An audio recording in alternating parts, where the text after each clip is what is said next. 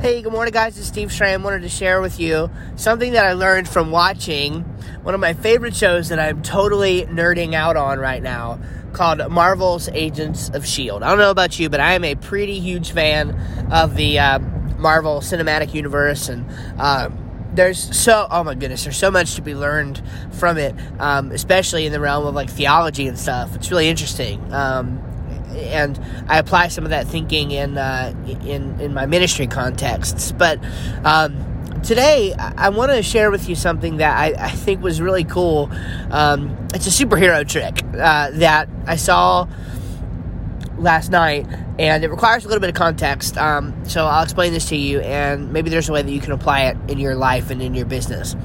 So one of the things about Marvel superheroes in particular, and this is actually one of the things that makes their marketing to be such genius level, is and what made the actual characters so compelling, is that they all have character flaws. All right, if you notice, Marvel characters, they are relatable. They're extremely relatable for a variety of reasons. Okay, but in the great majority of cases, the characters that you are being compelled to grow to love are the ones who what's happened is they've despite their character flaws, they have been given a power of some sort. Okay, they've been given some sort of power that has the potential to be extremely destructive. And part of the process of their learning, and then you coming to love the character, is them learning how to use the power to become a force for good. And of course, in the struggle for good versus evil, we see that some powers choose not to be good. Some powers choose to be evil. Some people use their powers for evil.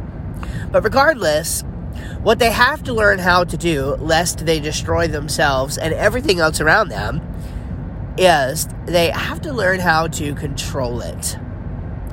They have to learn how to control it. So they have this power, and of course, this is exactly what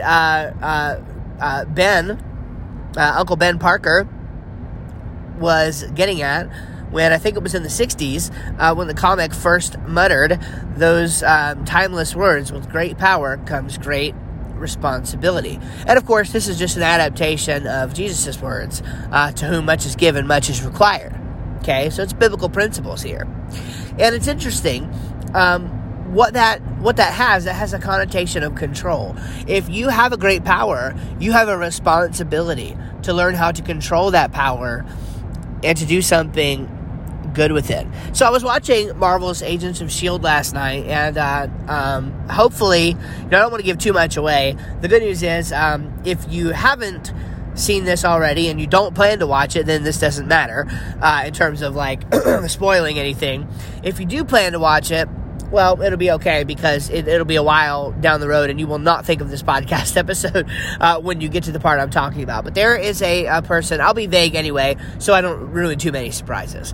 There's a person who you're introduced to in the very beginning of the series, and about 2.5 seasons in, you learn some things, and you begin going along a journey with this character about this person she's becoming, who she just had no earthly, literally, idea that she was. And essentially, she now has this power that has been awoken from within her, and she must learn to control it. And so there's this scene, essentially she's in a safe house, and what has happened is she has been taken there because there have been some things happen to her that she's not sure how to handle.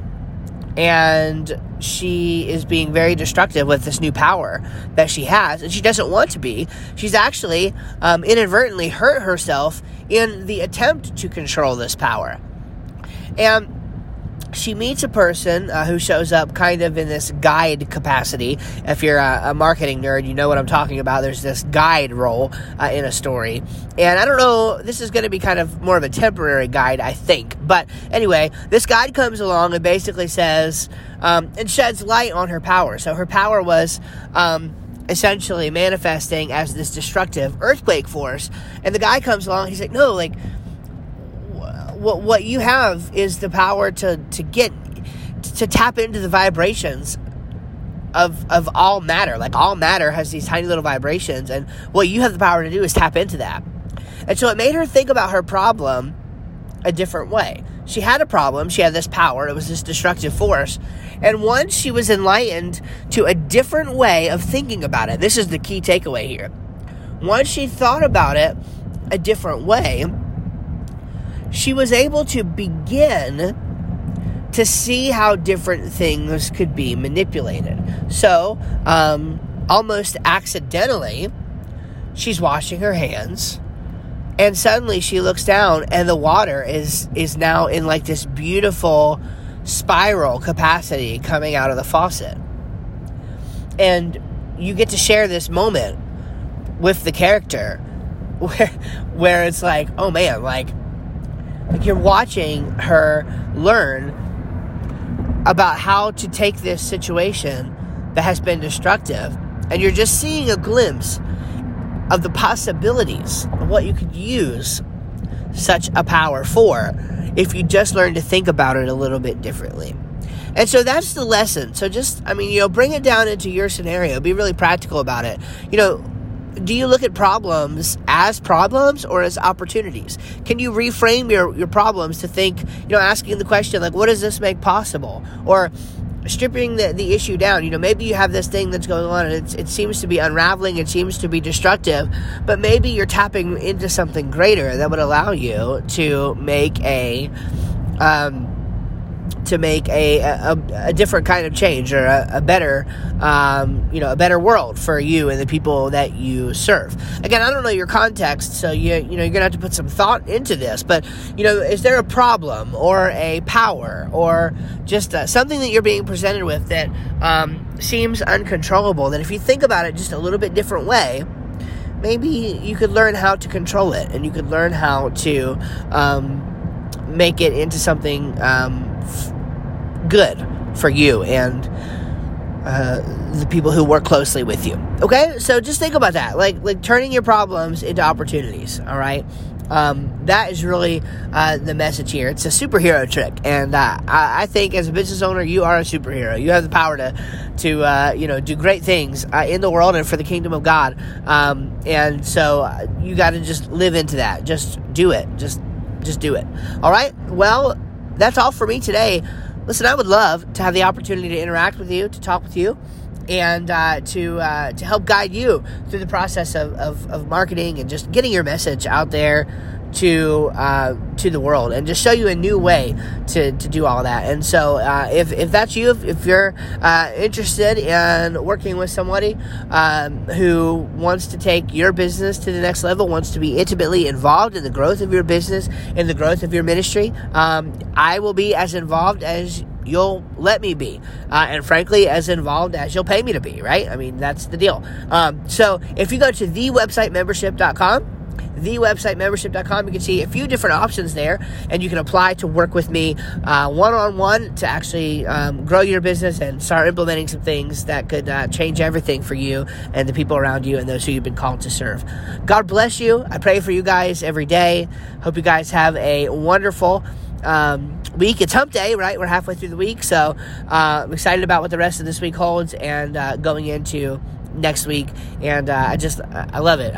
World domination, right? I love being an entrepreneur and thinking through these things. I have a big prayer request for you, by the way.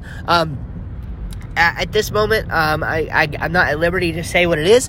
It's a good potential thing, and frankly, life-altering. So, it's a big decision and lots of big possibilities coming up. So I do desire your prayers. If you think about it, if you think that what's going on here in this podcast is helpful to you, and you happen to think about me in the time when you pray, I would certainly appreciate your thoughts and your prayers about something big that could happen in the next few months for us. So for me and my family, God bless you. Love you guys. We'll talk to you again tomorrow.